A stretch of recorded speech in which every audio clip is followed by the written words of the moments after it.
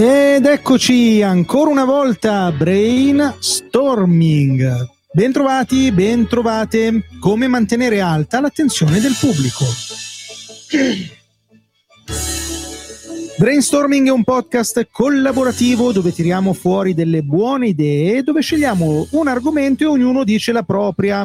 L'obiettivo non è tanto quello di ascoltare le idee degli altri, che non saranno poi così tanto sconvolgenti, ma è guardare il mondo da un altro punto di vista. Provare a guardare i problemi di sempre con uno sguardo nuovo, insomma, aprire la mente. Potete proporre i prossimi brainstorming, potete partecipare tramite la chat vocale su Telegram, potete votare l'argomento col sondaggio su Telegram. Trovate tutti i link nella descrizione di questo episodio. Ci sono 5 regole di ingaggio. La prima è che non ci si presenta, è sufficiente il proprio nome di battesimo. La seconda è che non ci si fa pubblicità. La terza è che non mi si ringrazia. La quarta è che non mi si fa i complimenti. E la quinta e ultima è che non si va off topic. L'argomento è come mantenere alta l'attenzione del pubblico. Ringraziamo Paolo per averlo suggerito.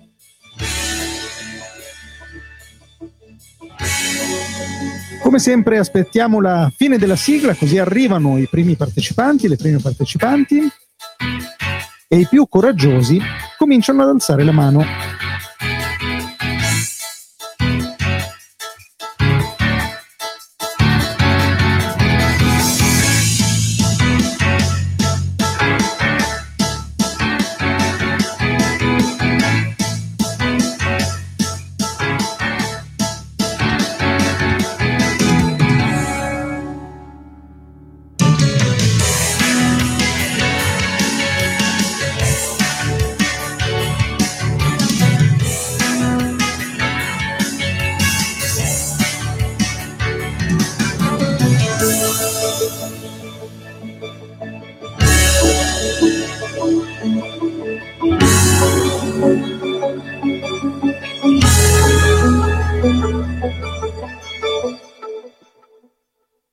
Salve a tutti, salve a tutte, brainstorming. Cominciamo, ci sono già un paio di mani alzate. Come mantenere alta l'attenzione del pubblico? Una di queste mani è quella del nostro co-conduttore Matteo, che sblocco volentieri per dargli una brutta notizia.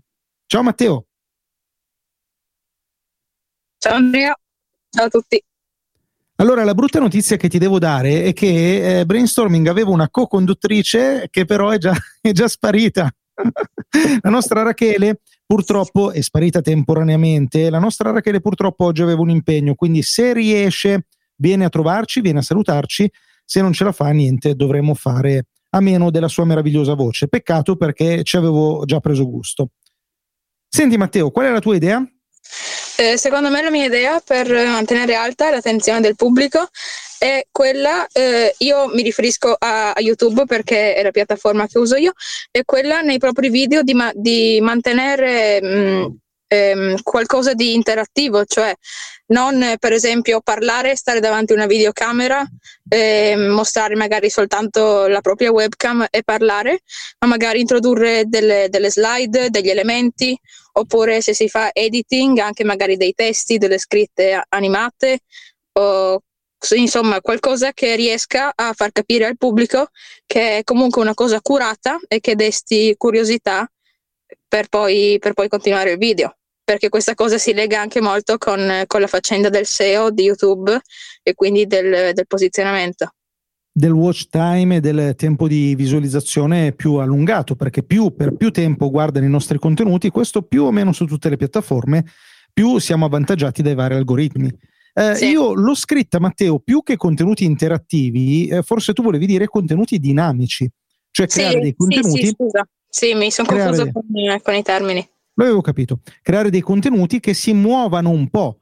Come dici tu giustamente, farlo magari con delle slide, con delle animazioni, con delle cose che possiamo fare in post-produzione con un software di video editing come DaVinci Resolve, o anche mentre registriamo con OBS Studio e affini. Oppure, dico io, anche se non abbiamo magari quella capacità, esercitarci noi a rendere i nostri contenuti dinamici in altra maniera. quindi con il tono della nostra voce, con i movimenti, con il gesticolare, con gli argomenti. Non lo so, io un esempio che mi viene da portarvi su come rendere un contenuto dinamico, pur non avendo delle grandi capacità tecniche lato software, è Roberto Mercadini. Per dire, Roberto Mercadini fa dei video in cui c'è soltanto lui inquadrato, accende il telefono, la fotocamera, inizia a parlare, eppure i suoi video sono estremamente dinamici e effettivamente è evidente come lui mantenga poi alta l'attenzione del suo pubblico e venga premiato anche dalla piattaforma, da YouTube. Allora ogni tanto, Matteo, ti faccio intervenire visto che sono rimasto orfano di una co-conduttrice, ok?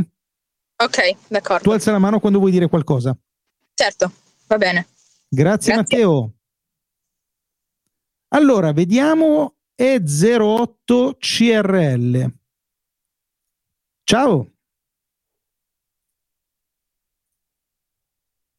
Sblocca il microfono. Scusate, allora sono uno youtuber, è la prima volta sinceramente che sto in una chat vocale, quindi diciamo mi devo un po' ambientare. Come ti chiami? E08 CRL è diciamo il mio soprannome, Il tuo nome? Egidio. Ciao Egidio, qual è la tua idea?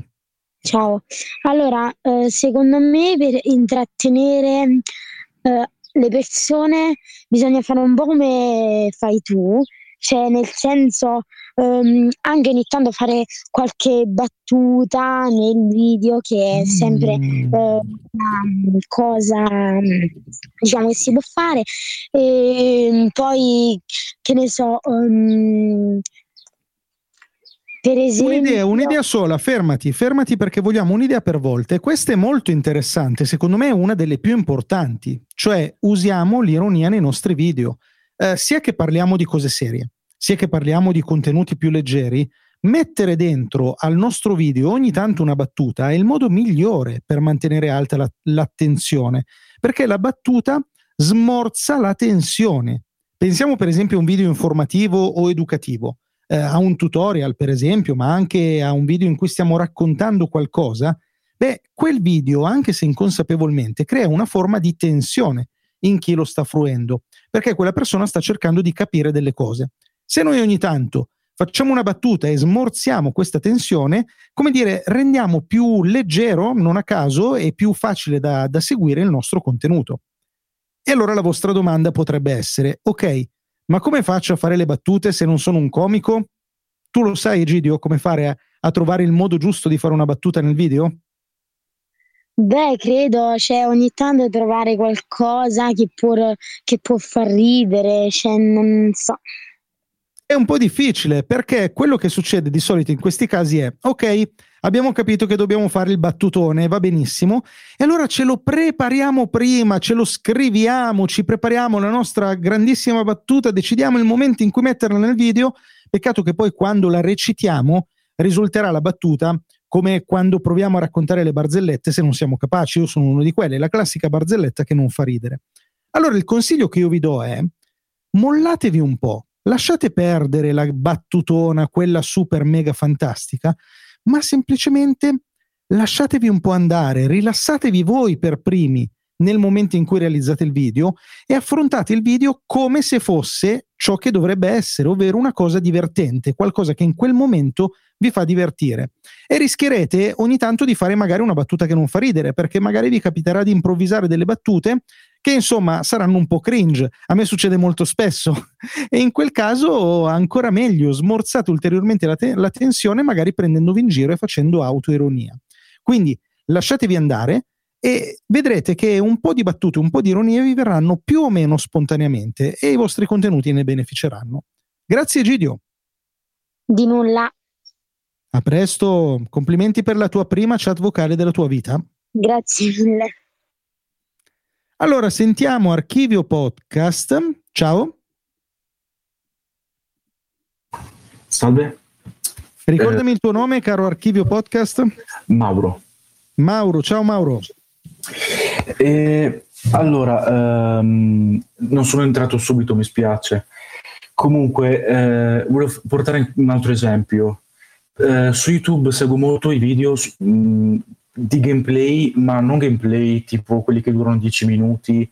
C'è un ragazzo che parla di quello che sta facendo, mostra la scena a rallentatore, così. A me piacciono proprio quei video molto veloci in cui comprimono tutto.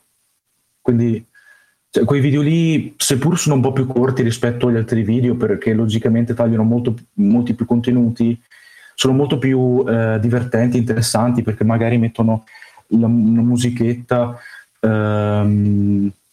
così stupidina, ecco. Sì, come potremmo definirla questa idea, quindi? Comprimere tutto, cosa intendi? Cioè fare dei video più tagliati, per esempio, fare magari delle raccolte dei momenti migliori? Diciamo è un po' un misto. Per esempio, ho visto in alcuni video in cui fanno partite tipo player contro player, in cui fanno una parte di qualche tipo mezzo minuto in cui mostrano tutte le kill che fanno una dopo l'altra, mettendo tipo anche dei suoni così magari bizzarri, ecco. E poi fanno una parte triste, ironica, diciamo, in cui mostrano tutte le volte in cui muoiono. Quindi diciamo sì, un bel po' di tagli, e diciamo che per fare un video simile ne faranno un bel po' di tagli. Chiaro, chiaro. Quindi l'idea è quella di sfruttare il montaggio. Sì, sfruttarlo molto, molto. Usare il montaggio a proprio favore. Su questo io dico usiamo il montaggio in questa maniera, cioè per mantenere viva l'attenzione va benissimo, usiamo il montaggio per creare contenuto va benissimo, mi raccomando, almeno questo è il mio suggerimento, non cadete nell'errore poi di usare il montaggio per iniziare a coprire ogni singolo errore, ogni singola esitazione, perché poi in quel caso secondo me andate soltanto a perdere tempo e a rovinare il vostro contenuto, e anche vi precludete la possibilità di imparare ad essere un pochino più spigliati in video. Quindi usate il montaggio per creare contenuto, sfruttatelo in questa maniera e cercate il più possibile di abbandonarlo quando si tratta invece di andare a tagliare le pause e le imperfezioni. Imparate voi per primi e per prime a non utilizzarle durante il vostro discorso. Mauro, volevi aggiungere qualcosa? No, al massimo sì, mi piacciono i video quelli che mantengono un ritmo, diciamo, molto veloce, ecco. Sì, Chiaro, questa cosa qua è importante e perdonami se sono ripetitivo su questa cosa qua, ma è un po' una mia fissa. Non date per scontato però che questa cosa si possa fare solo col montaggio, si può fare anche imparando ad essere ritmati nel parlare, ecco. Questa cosa qua è fondamentale, perché sennò poi si iniziano a perdere le ore a montare video nei casi in cui non è necessario. Ovvio che se stiamo parlando di gameplay e vogliamo prendere delle clip, inevitabilmente dovremo farlo, ma in tanti altri casi, se io sono un professionista, devo parlare, devo raccontare di me, devo raccontare delle cose, non è detto che serva fare quella cosa col montaggio. Si può anche fare semplicemente imparando a interpretare bene. Grazie mille, Mauro. Ok, ciao. Sempre la regola di non ringraziare. Grazie. Vedo che a te questa regola sta molto a cuore. Lo ricordi ogni volta e ti ringrazio. Io posso ringraziare, del resto io posso infrangere le regole, quindi ti ringrazio. E sentiamo un pochino Combatti Legend. Poi abbiamo Storie di Brand, poi abbiamo Enrico, Tobias Tube e poi vediamo chi altro alza la mano. Ciao. Allora, come ti chiami? Agostino. Ciao Agostino. Allora, secondo me per mantenere alta l'attenzione del pubblico, come sarebbe il titolo di questa puntata, è tenere insomma aggiornato il proprio canale, che sia YouTube o Twitch. Ok. Quindi non fare un video e basta, ma non interrompersi. Certo. Oppure se per esempio creiamo un profilo social, questo è un esempio sciocco, e scriverlo per esempio nel banner. Scrivere i giorni di pubblicazione, intendi? Anche, ma anche come ci chiamiamo sui social. Ah, ok, certo. Ok, allora tu adesso l'hai presa un pochino più larga rispetto al discorso che stavamo facendo, ma è interessante perché tu dici mantenere alta l'attenzione del pubblico non solo all'interno del singolo contenuto, ma all'interno del progetto in generale. e quindi dici se noi vogliamo mantenere un pochino viva la loro attenzione dobbiamo pubblicare con costanza. Ricordatevi che pubblicare con costanza non vuol dire pubblicare con frequenza. Pubblicare frequentemente è un vantaggio quando sei su YouTube, questo qua è fuori di dubbio, ma non è obbligatorio. La cosa più importante è la costanza. La costanza vince sulla frequenza, perché se noi decidiamo di pubblicare una volta alla settimana, le persone si aspetteranno un video alla settimana. Possiamo anche decidere un video al mese, possiamo anche decidere un video all'anno. Nessuno ce lo vieta. La cosa importante però ci sono comunque fan che ti aspettano. La cosa importante che noi dobbiamo tenere presente è che nel momento in cui abbiamo stabilito un certo tipo di frequenza, allora a questo punto le persone, come dice giustamente Agostino, ci aspetteranno e quindi cercare di mantenere quel tipo di costanza. Giusto, Agostino, era quello che volevi dire? Sì. Ottimo, allora ti ringrazio. Scusa se balbettavo, era un po' l'emozione. Ma figurati, è normale, ma queste chat vocali ci servono anche un pochino per esercitarci. Tanti di voi sono molto giovani, alcuni magari hanno appena iniziato il loro percorso di comunicazione, sfruttiamole per imparare e ci diciamo sempre che creare contenuti è complicato, bisogna esercitarsi, bisogna imparare e abbiamo l'occasione di usare anche questo contesto, perché non farlo? Allora abbiamo storie di brand e non solo. Ciao Andrea, io sono Max e come Egidio questa è la mia primissima chat vocale, quindi perdonate la mia inesperienza. Va bene, ma siamo qui tutti pronti a giudicarti, non ti preoccupare, appena sbaglierai punteremo il dito. Va bene, allora espongo subito la mia idea. Secondo me per mantenere alta l'attenzione di chi ascolta, io ho un podcast, quindi per me parlo sempre di ascoltatori. Secondo me una cosa importante è mettere in conto che l'ascoltatore o chi guarda i video di YouTube, insomma, si possa distrarre e quindi, soprattutto se parliamo di un contenuto molto lungo, la mia idea è quella di inserire sempre, ogni tanto, dei micro riassunti, così chi ascolta non si sente perso ed è anche un po' un'accortezza verso chi ci ascolta, così non abbandona l'ascolto o la visione. Wow, questa qua è preziosissima. Aspetta che li sto scrivendo. Ne hai date due in realtà. Partiamo dalla prima e sono collegate naturalmente. Mettere in conto che lo spettatore si può distrarre. Ricordiamoci questa cosa. Questo vale sia per il podcast come nel caso di Max, così come vale anche per YouTube.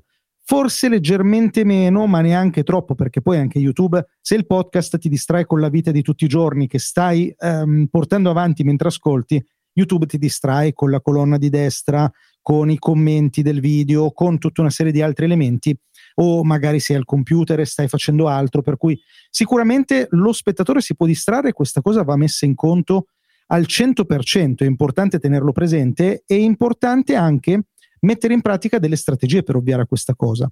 Max, per esempio, dice inserire dei micro riassunti, quindi ogni tanto riassumere quello che si è detto e aggiungo io, non so se tu lo fai Max, anche anticipare quello che si dirà. Certo, soprattutto magari nella parte iniziale anticipare dare qualche assaggino della parte centrale, della parte finale, così anche chi ascolta o chi guarda i video si pregusta quello che verrà in futuro e non abbandona l'ascolto o la visione. Che bello, prova a pensare per esempio quando leggiamo un libro. Quando noi leggiamo un libro andiamo sempre avanti e indietro, cioè magari non ce ne rendiamo conto, ma di fatto il nostro sguardo va avanti in maniera lineare, poi torna indietro, poi ogni tanto si sposta avanti, si spoilera qualche pagina o qualche riga e poi torna ancora indietro. Quindi abbiamo questo modo di fruire dei contenuti in maniera naturale che non è ordinato, ma che continua a fare su e giù, avanti e indietro, destra e sinistra. E allora se riusciamo nei nostri contenuti a riproporre quella stessa modalità, in quel caso siamo molto bravi. Non è facile. Tu utilizzi delle strategie particolari? Ma allora il podcast che ho io è un podcast molto narrativo, quindi è molto semplice magari dare degli assaggi della storia che poi andrò a raccontare in un secondo momento. È una cosa scriptata? Sì, è una cosa super scritta in precedenza e quindi mi è più facile studiare queste strategie sulla carta e poi realizzarle con un po' più di strategia. E quindi cosa fai? Ogni tanto tu ti metti e riassumi? Sì, ogni tanto a determinati punti della mia narrazione io so che in quel momento potrebbe essere utile inserire quei 10 secondi in cui riassumo, quei 20 secondi, 15 secondi in cui riassumo un po' quello che è successo, così come hai detto giustamente tu, l'ascoltatore che è distratto dalla vita di tutti i giorni può dire ok, sono in questo punto e da adesso in poi starò attento, oppure sono in questo punto e so cosa sta succedendo, so chi sono i personaggi che vado a riconoscere, insomma, anche se non sono proprio stato, anche se c'era qualcuno che attraversava la strada e mi ha interrotto l'ascolto. Sì, io aggiungo, Max, altre due cose che secondo me aiutano a risolvere un po' il problema dell'attenzione dell'ascoltatore o dello spettatore. Il primo è fare delle pause, cioè non fissarci Certo. che il nostro discorso deve essere un fiume che inizia e poi bombarda, investe il nostro ascoltatore fino alla fine dell'episodio, ma ogni tanto mettere dentro delle pause. Se come me improvvisate, parlate a braccio, fatelo in maniera naturale, cioè non abbiate paura ogni tanto di raccogliere pensieri, fermarvi e riflettere. Se avete un podcast più narrativo, magari anche con del sound design, potete inserire in maniera molto libera, molto serena, qualche secondo, qualche istante di pausa o di musica di sottofondo o di effetti sonori, insomma. Sì, l'altra cosa, vai pure Max, scusa. No, mi è venuto in mente ora che parlavi di pause che c'era una bella, diciamo, metafora, una bella raffigurazione che mi era stata detta una volta rispetto alle pause in un racconto sempre, ma credo valga anche per chi parla a braccio, è che la pausa è un po' come la corda dell'arco che si tira e poi quando noi ricominciamo a parlare la freccia va più lontano se noi abbiamo fatto questo movimento di tirare la corda, e quel tirare la corda è proprio la pausa nel discorso, una cosa che mi è sempre piaciuta. Fantastico, questa credo che sia anche un po' una regola di public speaking, no? Sì, esatto. Nel momento in cui noi vogliamo mandare un messaggio, se lo facciamo precedere e anche seguire o entrambe o una delle due da una pausa, sicuramente lo rendiamo più incisivo. Impariamo a usare le pause nei nostri contenuti, questa cosa qua è fondamentale, è molto molto utile come idea questa, Max. E ti dico anche un'altra cosa, secondo me interessante rispetto al fatto che gli spettatori si possano distrarre, ed è non fare continui riferimenti a qualcosa che si è già detto. Cioè, se noi nel nostro discorso, a volte addirittura lo facciamo tra un episodio e l'altro, e secondo me quello è un errore molto grave. Non dobbiamo fare riferimento a cose che abbiamo già detto o pubblicato, perché il nostro pubblico ci segue come vuole lui. Non è detto che siano dei completisti e che abbiano seguito tutto quello che abbiamo detto, anzi, è molto più probabile il contrario. Cioè, il più delle volte le persone non seguono tutto quello che facciamo, ma ne seguono solo alcune parti. E quindi se noi continuiamo a fare dei riferimenti a puntate precedenti, a discorsi che abbiamo fatto prima, a cose che abbiamo già detto, le persone rischiano semplicemente di perdersi. Fateci caso, i miei contenuti su YouTube sono quasi tutti e quasi sempre autoconclusivi. Non sono quasi mai delle serie. Adesso in realtà sto facendo una cosina su Photoshop sulla quale vi farò una sorpresa, ma è una cosa un po' particolare. Però in generale iniziano e finiscono, non fanno riferimento ad altro. Max? Allora, secondo me sì, se pensiamo ad un riferimento molto presente, come se ci fosse una puntata 2 o comunque un'altra cosa, però secondo me alcuni magari micro riferimenti ad altri episodi, ovviamente io faccio sempre riferimento alla mia esperienza che è l'unica che conosco nel profondo, però fare riferimento magari ad altre storie, io racconto le storie dei brand, quindi può essere che magari alcuni personaggi entrino in più di una storia, magari come comparse, e quel riferimento magari mi propone un assist per citare un'altra storia, così che l'ascoltatore possa essere incuriosito ad ascoltare anche quell'altra storia. Sì, sì, certo. No, e scusami. quindi dipende un po' da che riferimenti parliamo, perché secondo me questi riferimenti sono anche carini, diciamo. No, certo, mi sono forse spiegato male io, non intendevo questo tipo di far riferimento per far seguire altre puntate, per esempio, o anche alcuni piccoli cliché che si possono inserire nella puntata che siano ricorrenti, per esempio. Questi sono sicuramente efficaci. Mi riferivo ai riferimenti che è necessario capire per proseguire. Cioè, certo. Se io sto parlando, non lo so io, se io sono un pizzaiolo e la mia pizza si fa esclusivamente con la pasta madre e io ti spiego in una puntata come si fa la pasta madre e magari in quella puntata ci sono degli elementi indispensabili per capire l'impasto, io non posso farti poi un'altra puntata dove ti parlo di impasto, come dire, dando per scontato che tu abbia già guardato quella puntata precedente, ma ti dovrò almeno ripetere le cose più importanti, poi certo dicendoti c'è la puntata specifica sulla pasta madre, se ti interessa te la vai a guardare, ma tu potresti non averla vista e poniamo anche che tu non l'abbia vista e che io ti rimando a quella puntata. Cosa fanno le persone? Cioè smettono di guardare il nostro video, si vanno a guardare quell'altro e poi ritornano? Sono una minoranza quelli che lo fanno, la maggior parte o si continuano a vedere il video oppure magari interrompono il nostro video, si guardano quell'altro e poi si perdono. Per cui teniamo presente che il loro percorso è individuale e lo decidono loro, non lo decidiamo noi. O anche, scusa, aggiungo un'ultimissima cosa, che in quel caso lì è possibile anche che chi è arrivato sul tuo video per caso perché vuole conoscere quella determinata cosa, che ne so, fare la pizza nel forno a legna, e tu gli spieghi, gli rimandi ad un altro video per sapere come si fa l'impasto che è indispensabile per fare la pizza, lui che voleva semplicemente fare la pizza magari non guarda né uno né l'altro di video perché ha capito che il video che sta guardando è inutile se non fa una cosa prima che lui magari non vuole fare quella cosa prima, e quindi psicologicamente si aggiunge uno step che magari potrebbe essere anche insormontabile. Per dire, faccio un esempio anche con i tuoi video che mi capita spesso di guardare, magari come? Che sono insormontabili? No, però magari non lo so, c'è l'integrazione di Notion con Integromat. Io voglio usare Integromat, però non ho usato neanche Notion e quindi mi dico ok, devo fare prima una e poi l'altra cosa. Non è proprio l'esempio perfetto, però nella mia testa io ancora non ho visto nessuno dei due video perché mi rendo conto che devo prima avere lo spazio mentale per vederli entrambi, non posso vederne solo uno, e quindi psicologicamente potrebbe essere un ostacolo. Sì, è proprio così, c'è preso in pieno. E adesso fammi passare a qualcun altro perché mi verrebbero in mente delle altre cose da dirti, Max. No, che scusate, mi verrebbero in mente, te lo dico perché vorrei controbattere ulteriormente quello che tu dici, ma mi devo trattenere, casomai lo facciamo successivamente, vediamo un po' come prosegue la puntata. Va bene. Grazie Max.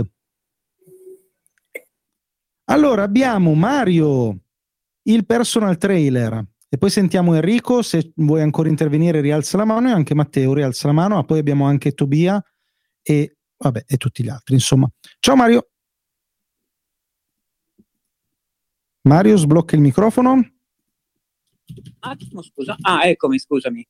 Ciao, Eccoti, volevo collegarmi a quello che stava dicendo prima, che sottolineavi anche tu, sul fattore del collegamento, cioè di non segnalare poi durante qualche comunicazione, comunque durante qualche lancio, collegare su altri discorsi. Se nel mio settore invece è completamente diverso, anzi, forse devo sottolineare maggiormente e collegare maggiormente, perché nel mio caso, spiegando per esempio degli esercizi, vado a collegare per forza di cose di quell'esercizio, quindi la propedeutica per esempio, o la preparazione o il riscaldamento, o piuttosto il problema. Quindi collego molti video, anzi per me è fondamentale quando sto preparando un tutorial e vado poi a segnalare una preparazione o un problema, quindi cerco di evidenziare più cose che collegano magari a quell'esercizio che l'ho trasformato o che l'ho spiegato da un'altra angolazione o per un altro problema, eccetera. Quindi volevo sottolineare questo, quindi non so se mi trovi d'accordo. Sì, in realtà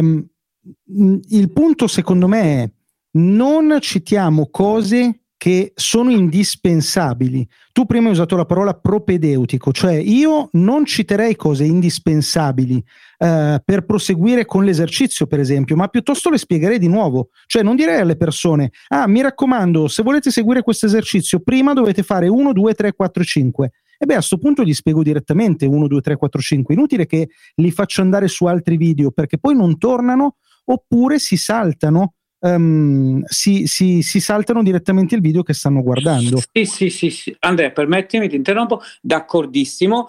Però quando si sta io ho detto non a caso la propedeutica, perché se io sto preparando l'ennesimo tutorial su come stimolare i muscoli della schiena, che è un elemento per esempio complicato, non posso stare lì e di nuovo far diventare lungo quel video, perché il messaggio in quei casi deve essere molto chiaro e preciso per utenti che incappano nel video e cercano di capire effettivamente questo video se lo possono fare oppure no, perché io uso uno slogan che non puoi fare tutto quello che vedi.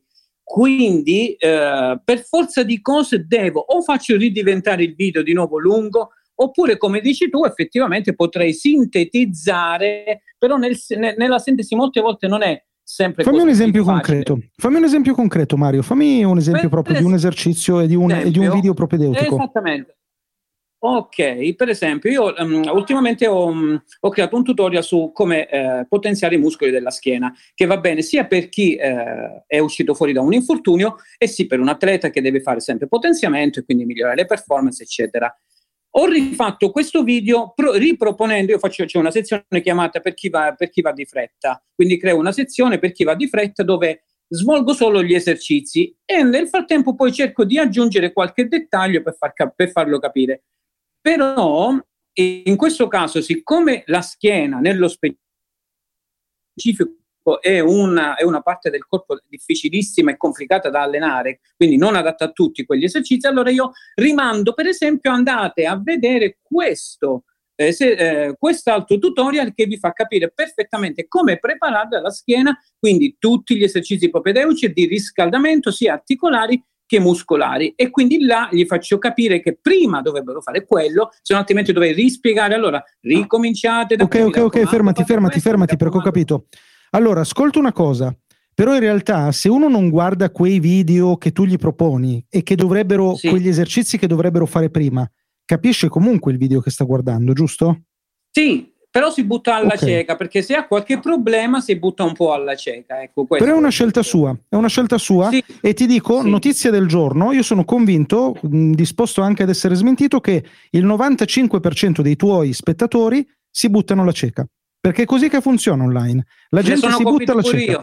Ovunque. 97% pure, no, ne sono convintissimo. Bravo. Però per una questione professionale io tengo sempre a sottolineare qualcosa che per me è importante. Certo, ma no, allora cambiamo un attimo la prospettiva. Cambiamo la prospettiva da creatori di contenuti, quindi usciamo un attimo dal ruolo di personal trainer o di qualsiasi altra cosa noi siamo, e noi dobbiamo avere la consapevolezza che è giusto quindi dare delle indicazioni su altri video importanti. Io sono il primo a farlo, lo faccio quasi in ogni video, anche perché colleghi poi e mantieni lunga la sessione di ascolto o di visualizzazione, per cui sicuramente sì, ma dobbiamo avere la consapevolezza che in realtà non saranno propedeutici quei video, ma saranno eventualmente degli approfondimenti. Quindi io mi sto guardando l'esercizio per rinforzare la schiena, me lo guardo al volo, se voglio approfondire mi vado poi a vedere gli esercizi propedeutici. Non li guarderò prima, ma semmai li guarderò dopo. Nella maggior parte dei casi la fruizione è questa. Sei d'accordo, Mario? No. Sì, d'accordissimo, effettivamente. No, ma io so benissimo che i miei video, infatti poi basta guardare gli analisi per capire effettivamente quando fai un video, no, che cosa sta uscendo fuori, qual è l'attenzione. Certo, mi rendo conto che effettivamente l'attenzione è sempre minima, anzi quasi nulla. Quando si creano tutorial di un certo tipo, e infatti ecco perché ho creato poi un'altra sezione veloce, però mi rendo conto che secondo me il fattore di sottolineare qualcosa, ecco, io poi forse tiro fuori sempre la parte del personal trainer, perché questa è una parte che a me interessa, lavoro così da tanto tempo, mi interessa tantissimo e quindi la tiro fuori sempre. Forse sbaglio, ecco perché mi interessava intervenire per capire anche un tuo parere. Però effettivamente mi rendo conto che se voglio approfondire, però se io sono un utente, non so tu Andrea quanto ti alleni nella vita, ma se tu ti incappi, hai problemi alla schiena, ti capita il mio video così veloce, ok, questi sono esercizi per la schiena, ok, però non sai che la tua schiena può avere una problematica, non sai come preparare, quindi ti butti a fare l'esercizio e peggiori la situazione anziché migliorarla. Questo è un po' il punto. Sì, infatti io come li realizzo questi contenuti? Premesso che ho aggiunto come idea questa cosa che tu dici, fare dei riferimenti ad altri contenuti, perché poi di fatto in generale così la vita, ma soprattutto questo podcast, non è che ci sia un'unica verità, e quindi se abbiamo detto attenzione ai riferimenti agli altri contenuti, in realtà a volte è anche una strategia per mantenere alta l'attenzione, per cui sicuramente lo teniamo anche come buona idea. Detto questo, io ormai creo pochissimi contenuti specifici su argomenti specifici, ma quando lo faccio li creo con l'idea che chi si sta approcciando a quella cosa lì, che ne so io, come rimuovere lo sfondo in un'immagine con GIMP, chi arriva lì ci arriva perché tendenzialmente sa già usare GIMP, lo do per scontato, perché se no non arriverebbe lì, e quindi gli spiego quelle cose dicendogli all'inizio, attenzione, se questa roba qua però non la capisci, c'è la guida completa, con la consapevolezza che la gente comunque si guarderà prima il video, ma almeno saprà, se non l'ha capito, che c'è la possibilità di approfondire con un altro mio video. Okay. Per cui io cerco sempre di giocare con questa cosa qua, cerco di darti quello che ti serve, dicendoti che se vuoi di più, se vuoi approfondire, ne hai la possibilità. Forse un po' anche la modalità Wikipedia che ti porta sempre ad approfondire, a volere sempre di più. Quindi cercherei di mantenere le due cose. Purtroppo, Mario, un problema che avete voi professionisti, e qui parlo di tutti i professionisti, è che, lo capisco, ovviamente sto scherzando, ed è che dovete anche, come dire, seguire la vostra deontologia, e quindi dovete sempre fare delle premesse, dire delle cose, porre le condizioni, fare sempre tutta una serie di cose che purtroppo, quando creiamo contenuti, ammazzano il nostro contenuto, perché le persone non vogliono quella roba lì, ma vogliono andare dritti al punto rispetto a quello che stanno cercando. Per cui tu, come tutti i professionisti all'ascolto di qualsiasi settore, di qualsiasi ambito, devi sempre giocare con questa cosa, dovrai essere bravo a dire le cose che sono importanti da dire per la sicurezza delle persone, per il loro benessere, ma d'altra parte non annoiarle, perché se sono lì è perché vogliono andare nell'argomento che hanno cercato o che hanno cliccato. Ok, chiaro. Infatti adesso il mio canale è nuovo, tra parentesi, ci sto mettendo cuore. Chiudiamo perché stiamo andando off topic. Chiudiamo. Grazie mille. Stiamo infrangendo la regola numero 5. Gentilissimo. Grazie Mario. Grazie mille. Grazie. Ciao. Ciao. Allora, sentiamo Tobia, poi abbiamo Francesco. Ciao Tobia. Sblocca il microfono.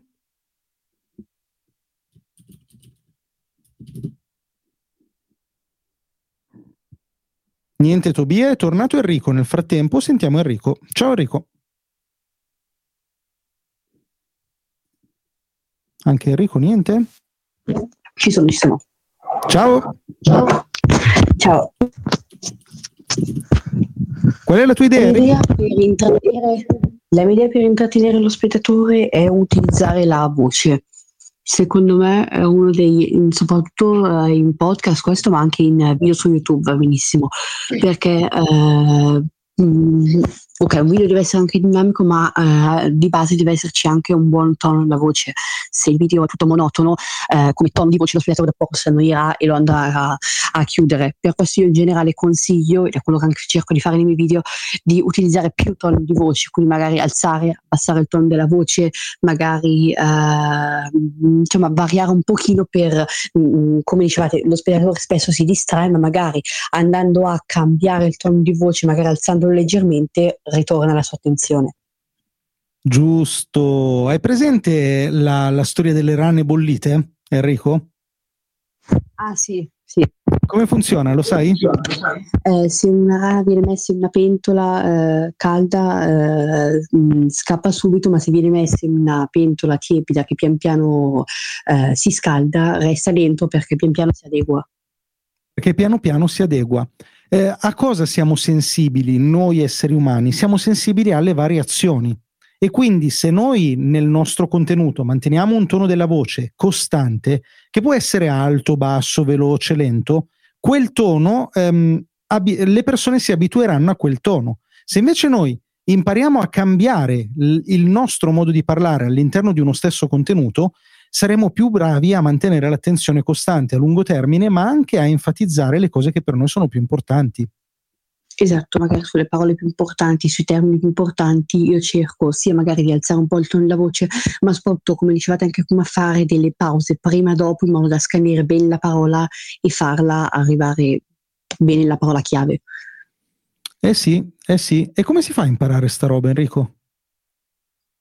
Guarda, questa è una cosa che me ne sono accorto di utilizzarla io totalmente naturalmente. Qualche mesetto fa, tanto che poi ci ho addirittura fatto un video dove proprio parlavo meglio di questo, perché è un argomento che poi quando l'ho scoperto, che lo mettevo in pratica, ho capito veramente la sua importanza per proprio intrattenere lo spettatore. A me è una cosa che riesce naturale, infatti non l'ho mai imparata, però può essere un po' difficile impararla, soprattutto se viene fatta in modo forzato. Se dici io devo abbassare il tono della voce per intrattenere lo spettatore, magari può venire anche, si può notare che è forzato. Ottieni l'effetto opposto. Esatto, bisognerebbe cercare di fare in modo naturale. Secondo me il segreto è sempre lo stesso, cioè cercare di smollarsi, cercare il più possibile essere spontanei, e in questo caso magari cercare di avere anche un po' di consapevolezza, cioè cercare di osservarsi mentre si sta parlando. E ogni tanto, vi dico la verità, questo è quello che faccio io ogni tanto, quando mi accorgo magari di essere un po' in un loop negativo, di essere un po' spento, di essere un po' monotono, allora piuttosto faccio a caso, cioè mi dico ok, devo in qualche maniera essere un pochino più dinamico, va bene, enfatizziamo delle parole. Alcune le prenderò giuste, alcune di quelle che enfatizzo saranno quelle corrette. E tutto sommato questa roba dopo un po' ci vuole l'esperienza, questa non è una cosa che al primo colpo poi ti riesce, però provando a farlo, a rifarlo, a un certo punto alla fine te la porti a casa, perché quello che dici ha anche una parvenza di, come dire, di logica e di efficacia, per cui usiamo bene la nostra voce, cerchiamo di essere il meno monotoni possibile. Esatto, certe volte magari fare le cose a caso di pancia, al volo buttandosi, vengono anche meglio e molto più spontanee rispetto a cose più impostate, e magari da video fatti totalmente a caso di pancia si possono trovare degli spunti per migliorare i video, quelli più preimpostati. Bravo, sono assolutamente d'accordo con te. Condivido, grazie Enrico. Ciao, grazie. Mi si sente adesso? Eccoti qua, ciao. Ciao, allora io sono dell'idea che io sono uno youtuber, faccio video ormai da un anno e quindi però molto sul fatto di fare video più che podcast, perché non ho mai provato a fare podcast. Però non so se avete presente Malloru. Sì, e chi non ha presente Malloru? Beh, per sicurezza meglio chiedere sempre. E Malloru secondo me è uno che riesce molto a tenere sempre alto la concentrazione. E una cosa che ho notato è il fatto che appena inizia il video lui, come dire, ti dice già quello, ti dà conferma su quello che hai detto nel titolo.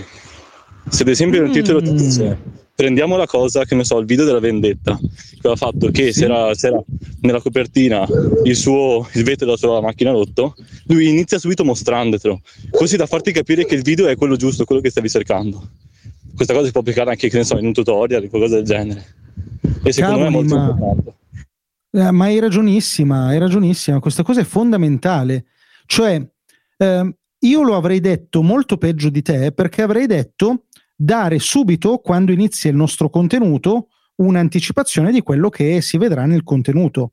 Ma in realtà quello che tu dici è ancora più importante, perché in realtà noi abbiamo pochissimi secondi di attenzione nel momento in cui le persone aprono il nostro video, e dargli la conferma di essere nel posto giusto è la cosa più importante di tutte, cioè è la regola di base, rassicurare le persone: hai cliccato su questo video, hai fatto bene a cliccare e adesso continua a seguirmi. Questa cosa, ti dico, Tobia, me la porto a casa, è davvero molto preziosa. Grazie. E la seconda cosa che, se posso dirla, che mi piace... Dai, visto che sei stato così entusiasmante nella prima, proviamo una seconda. E no, la cosa che volevo dire è che una cosa che fa molto spesso è il fatto di cambiare, come dire, mood del video ogni tanto, cioè ci sono momenti di molta tensione in cui c'è molta tensione appunto, e dopo magari scende lentamente, dopo però si ritorna a un momento di tensione, si riscende, tutte queste cose qui che ti permettono, secondo me, di tenere l'attenzione molto più alta, perché hai sensazioni diverse e quindi, come dire, ti svegli un po', rischi di addormentarti. Che è un po' quello che dicevamo prima per la voce, cioè lui riesce molto spesso effettivamente a fare dei cambiamenti di mood del video che mantengono alta la tua attenzione. Ho ripetuto quello che hai detto, perdonami. Come si fa secondo te, Tobia, a fare questa roba quando non fai un video narrativo e con montaggio tipo Emalloro, ma quando stai parlando di un argomento, per esempio? Facciamo per esempio, che ne so, se devi parlare della storia di te che sei andato, che ne so, a fare un giro a Milano, una cosa che puoi fare magari è cambiare spesso inquadratura, oppure iniziare con la fine e dopo mettere in mezzo flashback e cose. Secondo me, mettere dei flashback aiuta molto. Mm-hmm. E se non sto facendo un contenuto narrativo, però, cioè se sto per esempio parlando, che ne so, io sto raccontando una ricetta? Beh, una cosa che di sicuro aiuta è cambiare spesso inquadrature. Oppure appunto cambiare la voce. Per fare le ricette devo dirti che non saprei bene, se tu hai qualche idea. Non sapere. Beh, io un'idea ce l'avrei, ma in realtà stiamo così pensando ad alta voce insieme, questo è brainstorming. Se io facessi una roba tipo ricette, probabilmente partirei dal piatto completo, magari partirei da me che mangio il piatto completo, per poi spiegare la ricetta e per poi ritornare a me che mangio, quindi andare un po' avanti e indietro in questa maniera e far venire anche voglia alle persone di guardarsi la ricetta, perché vedono anche quale sarà il risultato finale, glielo faccio già presagire, no? Sì, beh, un po' tipo prendere Interstellar, non so se è presente, il film di Christopher Nolan. Bellissimo. Bravissimo. Lo metti in un video, diventi bravissimo, insomma. Sarebbe molto bello diventare il Christopher Nolan delle ricette. Questo è un obiettivo che mi porrei se oggi parlassi di cucina. Grazie Tobia. Grazie a te. Ciao. Super, grazie mille. Ciao ciao. Fantastico, allora vediamo se riesco a mantenere una parvenza di ordine, di alzata di mano. Dai, fatemi sentire ancora Matteo, perché oggi mi sento veramente molto solo. Voi siete tutti molto gentili, molto simpatici, però senza i miei conduttori di fiducia rischio un po' di sentirmi triste. Ciao Matteo, ciao. Ciao, grazie mille per il conduttore di fiducia.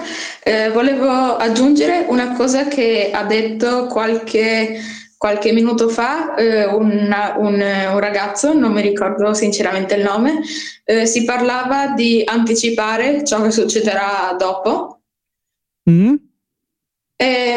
Secondo me si può fare anche un po' in stile telegiornale, cioè magari mettere un testo scorrevole che scorre, oppure mettere dei titoli che appaiono, o insomma aggiungere delle cose. Purtroppo si può fare soltanto in post questa cosa, con magari dire tra poco il motivo, oppure tra poco le conclusioni, e insomma così.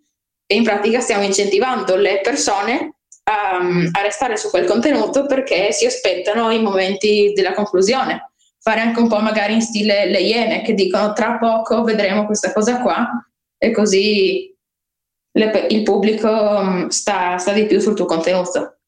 Ah sì, cavoli.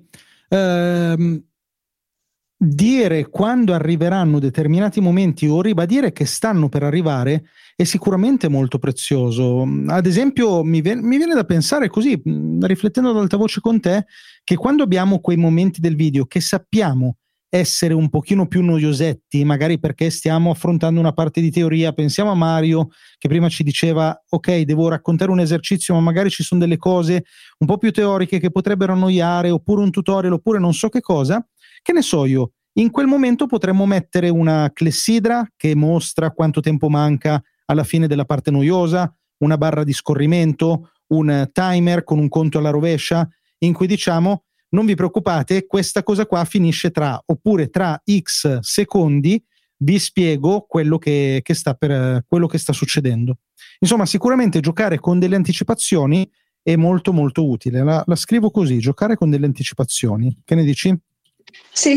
Oppure mi viene anche in mente l'esempio di magari qualcuno che spiega un problema o mettiamo un bug di un'app. Io mi riferisco sempre al mondo della tecnologia, perché è quello che affronto io. Insomma, magari uno spiega un problema di un'app e dopo dice tra poco il motivo di questo problema, e quindi poi va poi dopo un po' di tempo ad affrontare l'argomento. Assolutamente. E sai cosa mi viene in mente? Aspetta che lo scrivo: costruire contenuti a piramide. Sai come si costruiscono i contenuti a piramide, Matteo? Sì, cioè io in questo momento mi sta venendo più che altro in mente uno strumento per farlo, magari usando Miro, ti crei i rami e i sottorami dell'argomento. Ok, ma che ordine segui per costruire il contenuto a piramide? Allora, se dovessi farlo, partirei magari dal titolo del video, poi metterei una specie di sottotitoli, cioè i vari argomenti, e poi potrei collegare un argomento e l'altro con delle frecce per far capire che poi devo dire tra poco questa cosa qua. Secondo me potrebbe essere. Ok. Però in realtà la domanda che ti faccio io è più sul come scelgo cosa dire prima e cosa dire dopo. Te lo dico io, Matteo. Nel contenuto a piramide noi dobbiamo partire non in ordine logico, cioè non dobbiamo procedere in ordine logico o cronologico dicendo le cose come le diremmo se stessimo facendo una lezione, per esempio, ma dobbiamo partire dalla cosa più importante e poi andare sempre a decrescere verso la cosa meno importante, o dalla cosa più mainstream, più di interesse generale, andando sempre verso la fine alla cosa di interesse più specifico. E quindi in questo caso, torniamo all'esempio del nostro Mario e quindi personal training. Io ti spiego l'esercizio per la schiena e tutte le precauzioni te le dico dopo. E tu dici, no, ma scusami, questa roba qua non funziona, perché io ti devo spiegare prima a cosa devi stare attento e dopo ti faccio vedere l'esercizio. E invece no, dobbiamo fare l'esatto opposto. Prima diamo il contenuto che le persone cercano, la cosa più importante, e dopo andiamo a fare tutte le specifiche. Tra l'altro, su piattaforme come YouTube non abbiamo neanche il problema della lunghezza. Cioè noi su YouTube possiamo tranquillamente fare tutte le specifiche che vogliamo. L'importante è sempre farle dopo. Io di solito nei video metto delle call to action o do delle spiegazioni molto risicate all'inizio e poi alla fine del video mi dilungo quanto voglio, perché tanto se le persone non sono interessate perché le sanno già, perché non gliene frega niente, perché gli sto antipatico, se ne vanno, interrompono il video, ma il video se lo sono già guardato.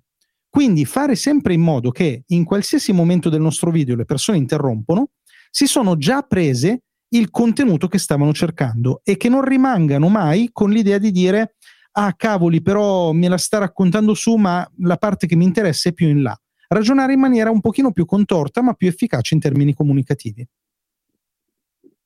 Sì, assolutamente. Mi permetto di aggiungere una cosa, e cioè che questa cosa è fattibile soltanto quando non è controproducente per il pubblico, perché magari noi spieghiamo un servizio e alla fine diciamo guardate che è solo per iOS, mettiamo, e quindi lasciamo il nostro pubblico con l'amaro in bocca, e a quel punto si potrebbe ottenere l'effetto opposto. Certo. È comprensibile questa cosa. Io ti dico, a volte cerco di trovare un equilibrio fra queste due cose. A me a volte è successo, per esempio, non lo so, io ti faccio l'esempio di contenuti a pagamento e in alcuni casi tutta la parte del pricing magari la fai alla fine proprio in quest'ottica, cioè non nell'ottica di dire ti voglio ingannare, perché poi chi se ne frega, cioè alla fine sei tu che te lo compri o non te lo compri, non è che io ci guadagno o ci perdo. E quindi lascio alla fine questa parte proprio nell'ottica di partire subito mettendo le mani in pasta con il software. Mi rendo conto poi alcuni dicono cavoli, ma me lo potevi dire prima che era pagamento, lo so, però del resto ci sono altre decine di persone a fronte di te che lo volevi sapere prima, che invece vogliono partire subito con le mani nel software, perché quella roba lì magari la sanno già. E quindi si tratta sempre di trovare un equilibrio. È corretto però la tua riflessione, Matteo. Sì, dipende anche Matteo, dall'esigenza del pubblico. Sì, è dall'equilibrio che vuoi trovare, da dove vuoi mettere l'asticella. Grazie Matteo. Grazie a te, ciao. Ciao, a dopo. Dai, facciamo ancora 2 o 3 interventi. Sentiamo Francesco, che si sarà stancato di tenere la mano alzata, avrà male al braccio. Ciao Francesco. Allora, dunque, ho alcune cose da dirti, però in merito all'ultima cosa che hai detto, se lo scopo di questo brainstorming è come mantenere alta l'attenzione, vuol dire che il tuo scopo è trattenere l'utente attaccato al tuo contenuto. Quindi nel momento in cui tu gli dai il best all'inizio e poi ti dilunghi alla fine, lui ha avuto quello che gli cercava e chiude e ti saluta. È un ragionamento che condividi? No, non lo condivido, Francesco. Sai perché? Perché mantenere alta l'attenzione del pubblico, per come ragiono io con i miei contenuti, non vuol dire necessariamente mantenerla a lungo termine, né mantenerla a lungo termine soprattutto con un singolo contenuto. Cioè, paradossalmente, io preferisco di gran lunga su una piattaforma come YouTube, che il più delle volte di fianco a un nostro video suggerisce altri nostri video, che uno piuttosto faccia zapping tra i nostri contenuti. La cosa fondamentale per come costruisco io i contenuti è che si sentano soddisfatti. Cioè lo spettatore deve chiudere il nostro video col senso di soddisfazione. E se noi la tiriamo troppo in lungo, in realtà secondo me otteniamo l'effetto opposto, cioè l'attenzione proprio si ammoscia e uno non solo se ne va, ma se ne va anche con la sensazione di non aver avuto la risposta che cercava. Che ne dici? Sì, diciamo che questa cosa batti e ribatti andrebbe per le lunghe, perché se tu metti il titolo brainstorming come mantenere alta l'attenzione, almeno per come percepisco io il messaggio, è come tenerti lì. Però come la stai ragionando tu è una cosa che condivido, cioè lo scopo è dare, cioè titolo era quello che cercavo, te lo do e sei contento, però te lo posso dare in 30 secondi come in 5 minuti. E quello è il discorso, guarda, capito? Quindi il tuo ragionamento non è dal punto di vista temporale, allora. No, io non lo intendevo così, però ti dico, voglio dire, siamo qui a brainstorming per portare delle idee, quindi lo possiamo intendere anche come vogliamo e non è che cambi molto, cioè è una questione proprio di percezione. Certamente. E ti volevo dire appunto su YouTube, fermati solo un attimo, aspetta, perché ti spiego quella che è la mia esperienza su YouTube. Io sai che faccio dei video molto molto lunghi, giusto? Io ti seguo, sì, fino alla fine.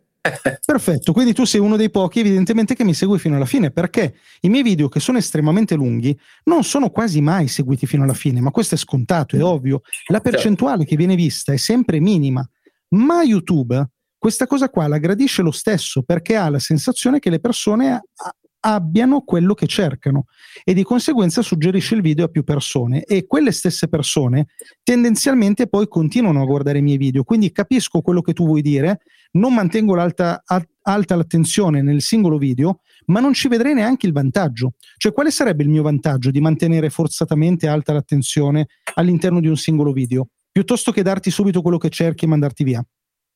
No, ma il tuo ragionamento non fa una piega, però per quello che ho visto io anche da altri canali dicono che YouTube premia per quanto permangono e per quanto giustamente ricliccano e vanno in giro per i tuoi contenuti. Quindi è sia il discorso che dici te che anche, diciamo, la permanenza nel tempo. Cioè, non so fino a che punto sia vantaggioso fare un video di 8 minuti quando l'utente ci sta 1 minuto di 8. No, vabbè, ma ovviamente negli altri 7 non è che poi tu ti metti a cantare una canzone, negli altri 7 tu trattieni quelli che sono interessati in maniera particolare a quella cosa. Ma ricordati una cosa, questa è una cosa che molti miei colleghi non sanno.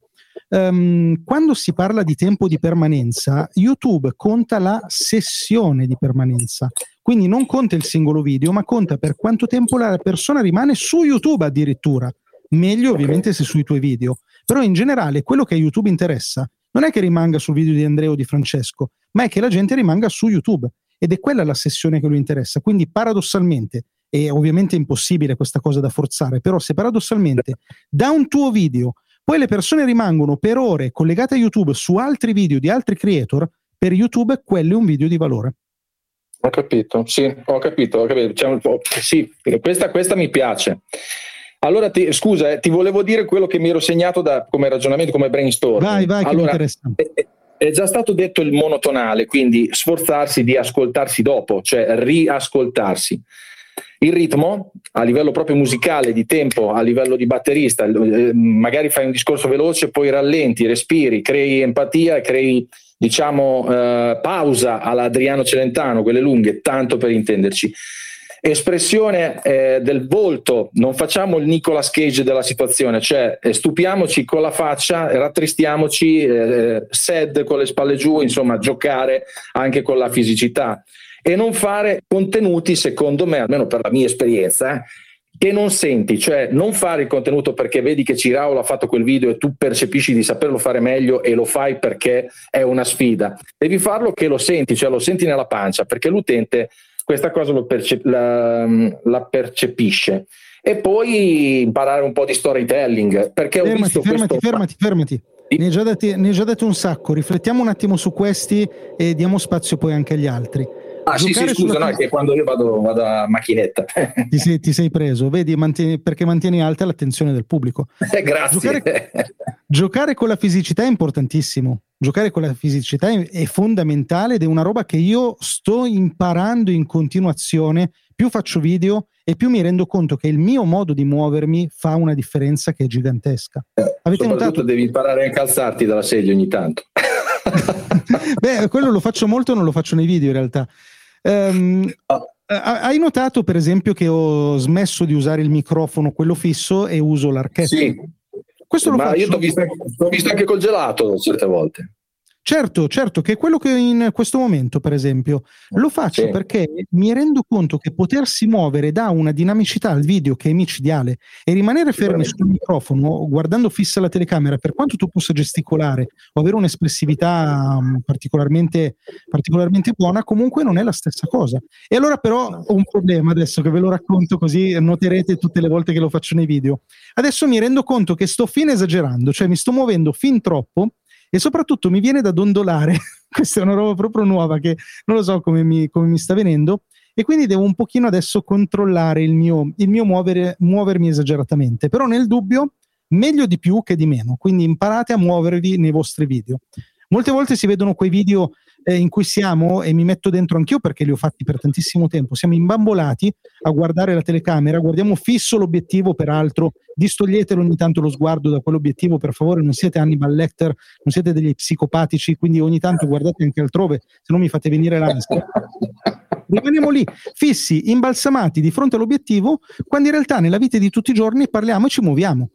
Ogni tanto guardiamo per terra, ogni tanto guardiamo in alto, ogni tanto gesticoliamo. Peccato che quando poi siamo davanti alla telecamera sta roba qua non la facciamo, o no, Francesco? Certo. No, sono pienamente io ho studiato come un pazzo all'inizio, ho fatto dei video che sono demenziali, che non ho cancellato perché mi servono di lezione, però sì, bisognerebbe cercare di trovare il più vero noi stessi.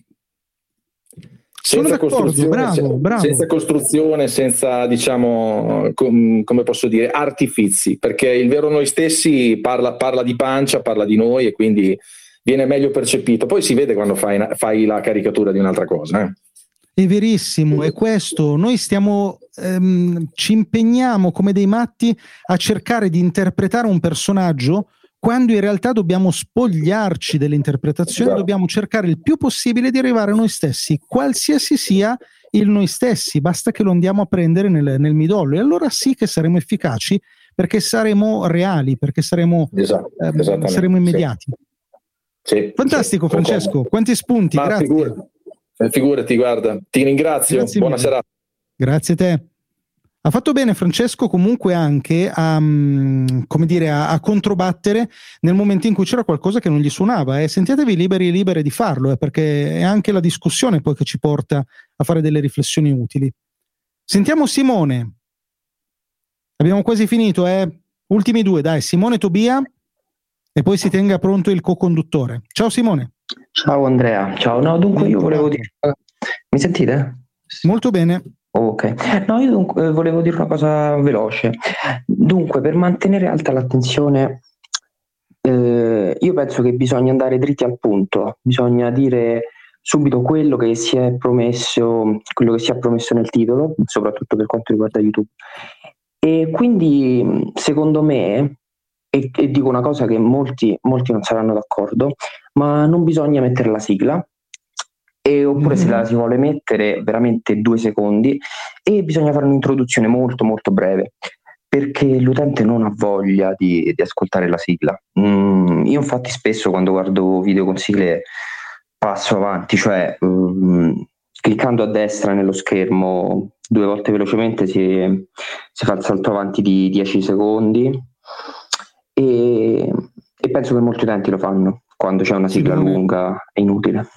Simone, sappi che da oggi tu sei la mia persona preferita. Smettetela, togliete quelle maledette sigle dai vostri video, piacciono solo a voi, quelle sigle piacciono soltanto a voi, non alle persone che vi seguono, non servono assolutamente a nulla.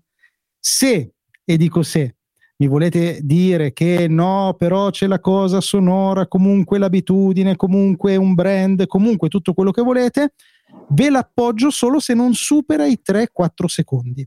3-4 secondi di cronometro, quindi deve essere un plin plin, magari con un'immagine, e poi chiuso, ma proprio esagerando, io ne farei a meno, ma se volete esagerare, togliete quelle sigle benedette, sono veramente insopportabili per quanto mi riguarda. Qui adesso sto un po' esagerando, ovviamente non prendetevela se avete delle sigle, ne possiamo discutere, però sono d'accordo con Simone, secondo me la sigla non serve. E è collegabile con quello che stiamo dicendo, perché vogliamo mantenere l'attenzione dell'utente, dobbiamo prima attirarlo e quindi dobbiamo arrivare dritti al punto, a quello che abbiamo promesso il prima possibile.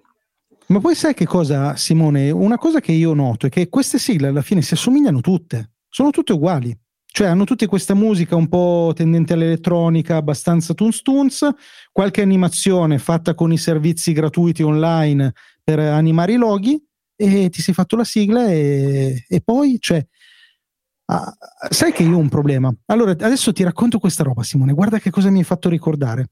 Cioè, io ho un problema con le cose ripetute, questo è un problema mio, non dico che sia così per tutti, però io ho un fastidio micidiale quando sento le cose ripetute, al punto che mi ricordo che quando ero ragazzo tutte le mattine facevo colazione guardando, non mi ricordo più che cos'era, tipo c'era una roba con un orologio e una musichetta, non so se era l'oroscopo, se era le previsioni del tempo, qualcosa in TV che era sempre uguale, e tu pensa che a un certo punto è iniziato a farmi venire la nausea, cioè quella roba lì, quella musichetta lì, ogni volta che la sentivo mi sentivo male, sentivo la nausea perché era sempre uguale e non ne potevo più.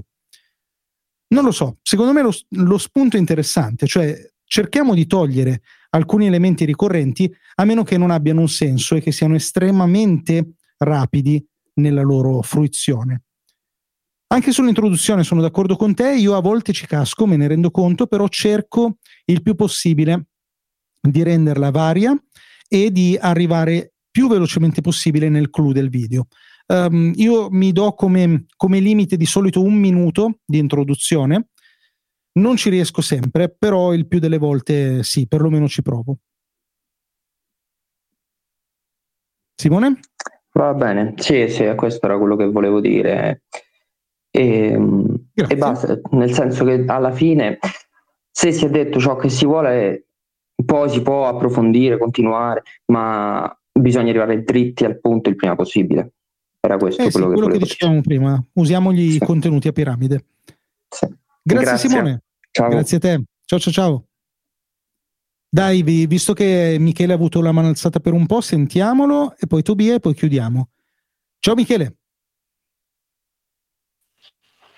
Ciao Andrea. Tu ce l'hai la sigla nei tuoi contenuti? Mi senti? Sì, tu ce l'hai la sigla nei tuoi contenuti? No, generalmente no.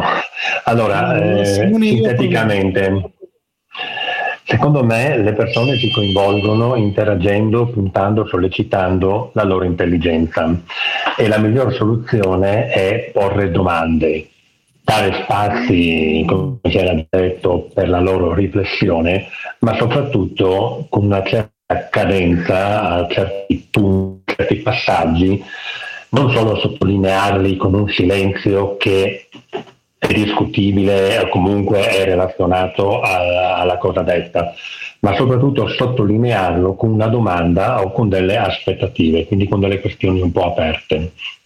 E soprattutto poi l'ultimo punto è registrarsi e vedere quindi una forma di autocritica costruttiva registrandosi per vedere com'è il tono della voce, ma non approcciarsi subito, ma qualche giorno dopo. Ho chiuso, grazie a tutti. Ciao Andrea. Grazie, stai lì, mutati e stai lì, riguardare i contenuti. Fare domande è una cosa top, hai ragione e ti dico anche, visto che anche tu come me sei un appassionato di psicologia, ti dico che la mente dell'essere umano funziona in maniera attiva, cioè il cervello dell'uomo, dell'essere umano, non è un hard disk che immagazzina dati, ma è un processore che ha bisogno di elaborare questi dati. E allora più noi aiutiamo il cervello delle persone a elaborare questi dati e più manterremo alta la loro attenzione. Le domande sono un esempio, ma io ve ne dico una ancora più forte. Gli errori. Cioè, quando noi ci sbagliamo, la persona che sta dall'altra parte elabora molto meglio le informazioni. Quando lasciamo un'informazione leggermente incompleta, non vi dico di farlo apposta, ma questo è anche un po' per combattere il nostro perfezionismo quando facciamo i video, no? Che devono essere per forza ipercompleti delle enciclopedie. Ma se noi lasciamo qualche buco, quel buco lo riempie la mente dell'ascoltatore, dello spettatore. E quando noi gli facciamo delle domande, otteniamo esattamente questo effetto, cioè aiutiamo la persona a elaborare in maniera attiva ciò che noi stiamo dicendo. Ed è esattamente quello che vogliamo quando facciamo un video. Vi faccio un esempio. Canale YouTube top mondiale assoluto, Matto Scacco è il canale che guardo di più al mondo, sono drogato di Matto Scacco. Ogni tanto loro che cosa fanno? Stanno parlando di una partita a scacchi e a un certo punto dicono: senti, ma tu cosa faresti al posto di questo giocatore? Metti un attimo in pausa il video, prova a ipotizzare la tua mossa e poi riprendi col video. E quella roba lì è una bomba, perché tu metti in pausa il video, elabori un pensiero e poi peraltro lo confronti con quello invece del maestro. È sicuramente una tecnica molto molto efficace, quindi fate tante domande nei vostri video. Grazie Michele. Non c'è più Michele? Allora sentiamo Tobia. Grazie a te. Grazie. Allora dai, sentiamo Tobia e poi chiudiamo.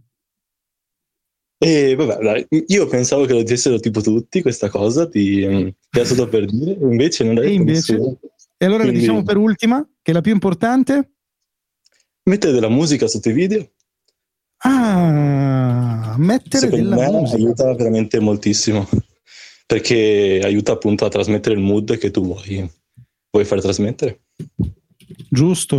Tu fai sempre riferimento a video narrativi, immagino, tipo vlog, non per tipo forza. robe come quella che hai citato all'Aimalloru, no? Anche, però anche pensando a un tutorial, il fatto di mettere della musica sotto e può aiutare se c'è un momento morto, aiuta a non far addormentare lo spettatore comunque. Ma sai che io sono d'accordo con te, ma ho cambiato parere nel corso della mia esperienza su questa cosa, perché allora sui video col montaggio, vabbè, scontato, la musica è un'ottima idea, hai ragione, avremmo dovuto dirla prima effettivamente perché è quasi una banalità, ma anche nei video non con il montaggio, quindi video dove c'è uno che parla, tipo i miei, vi dico che secondo me la musichetta ha senso, va messa quasi impercettibile, molto molto molto bassa, magari con un leggero sidechain. Per chi non lo sapesse, il sidechain è quella roba che fa abbassare la musica quando parliamo e la fa alzare quando stiamo zitti. Trovate dei miei video anche su YouTube. Quindi con un leggero sidechain, per cui se stiamo facendo una pausa o se stiamo mostrando delle cose in silenzio, la musica si alza impercettibilmente, ma poco, e non deve alzarsi al livello della nostra voce.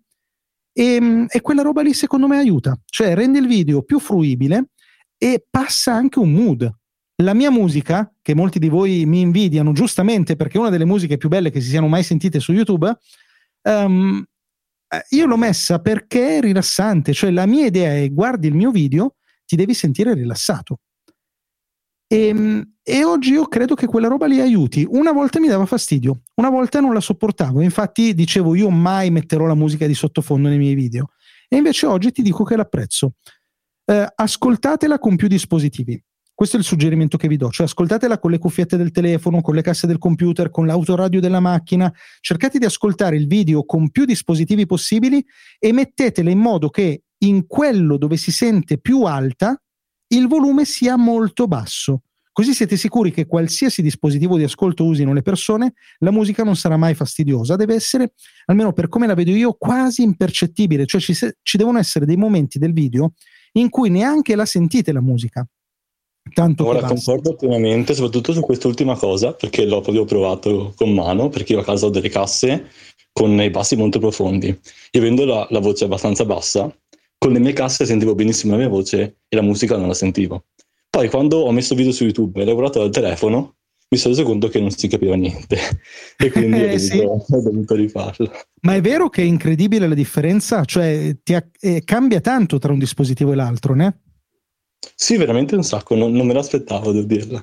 Anche io ci sono rimasto male perché ero convinto che fosse tutto a posto e poi ho sentito, non ricordo più con che altro dispositivo, e mi sono detto mamma mia, tant'è che adesso ho un po' i miei riferimenti e so qual è il dispositivo dove si sente di più la musica, nel mio caso sono le cuffie che ho attaccate al mixer, e allora quando scelgo il volume lo faccio sempre in base a quel dispositivo.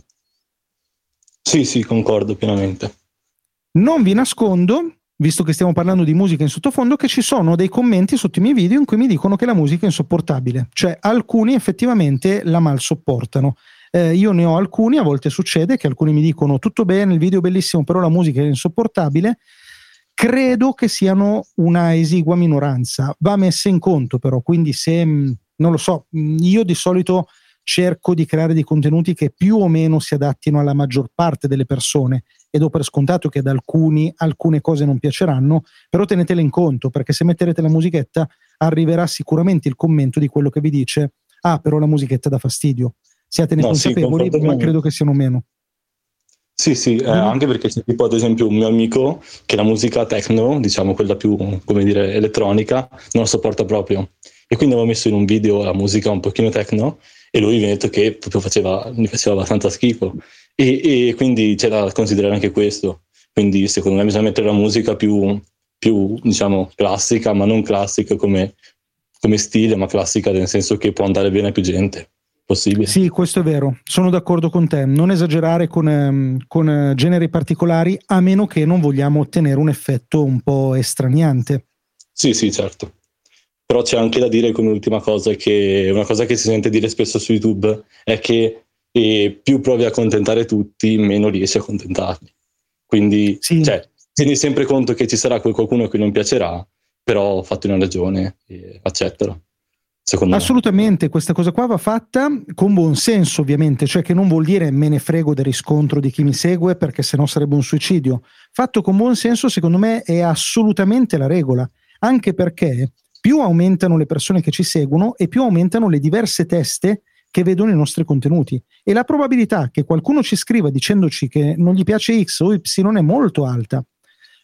Io dico sempre questo: a volte vedo le persone che prendono delle decisioni importantissime per i loro progetti sulla base di una singola critica. Quindi uno gli scrive: guarda, a me non mi piace quel cappello, e loro cambiano il cappello. Ma questa cosa qua è folle, cioè stiamo molto attenti, cerchiamo comunque di mantenere un po' di forza interiore nel momento in cui prendiamo delle decisioni, e cerchiamo di circostanziare le critiche che riceviamo. Se quelle sono diffuse, allora vuol dire che è bene prenderle in considerazione. Se arrivano da una sola persona, non è che non le prendiamo in considerazione, le prendiamo in considerazione come punti di vista di una persona, che magari ci fanno notare delle cose utili, che magari ci fanno cambiare idea su delle cose, ma che non sono necessariamente generalizzate a chi ci ascolta. Sì, infatti. Anche Benissimo. Perché comunque bisogna sempre mantenere la propria personalità, quindi non è che puoi per forza seguire quello che ti dice il tuo pubblico, però devi sempre farti valere come persona, diciamo. Concordo, bisogna sempre trovare il giusto equilibrio fra queste due cose, sono assolutamente d'accordo con te. Grazie mille, Tobia. Ciao. Ciao. Allora dai, sblocchiamo il nostro co-conduttore Matteo, E purtroppo Rachele non è riuscita ad arrivare, allora la salutiamo adesso in chiusura di Brainstorming. Ciao Rachele, speriamo di averti con noi la settimana prossima come bravissima co-conduttrice quale tu sei. E vi dico anche una cosa, mi raccomando, quando entrate in Brainstorming, scrivetevi, se potete, se vi va, nella biografia del vostro nome utente il vostro riferimento, perché a volte dite delle cose così interessanti che io non vedo l'ora di venirvi a trovare. E quindi già soltanto in questa chiacchierata che abbiamo fatto in questa puntata mi sono segnati 3 progetti che adesso voglio andare sicuramente ad esplorare, perché credo che siano gestiti da persone interessanti, almeno che si sono dimostrati tali in questa occasione. Quindi se potete magari mettetelo nella bio e in questa maniera riuscite anche, se qualcun altro è interessato a quello che dice, a farvi trovare. Ovviamente se avete già il nome del canale o se state partecipando come canali non c'è bisogno di farlo, perché si vede già qual è il vostro progetto. E basta. Che mi dici, Matteo? Oh, niente, io non ho più niente da dire. E allora sai cosa facciamo? Allora ringraziamo le persone che ci hanno ascoltato, grazie per aver ascoltato fino a qui, grazie per aver partecipato, se eravate fra quelli che hanno portato le loro buone idee, grazie di cuore.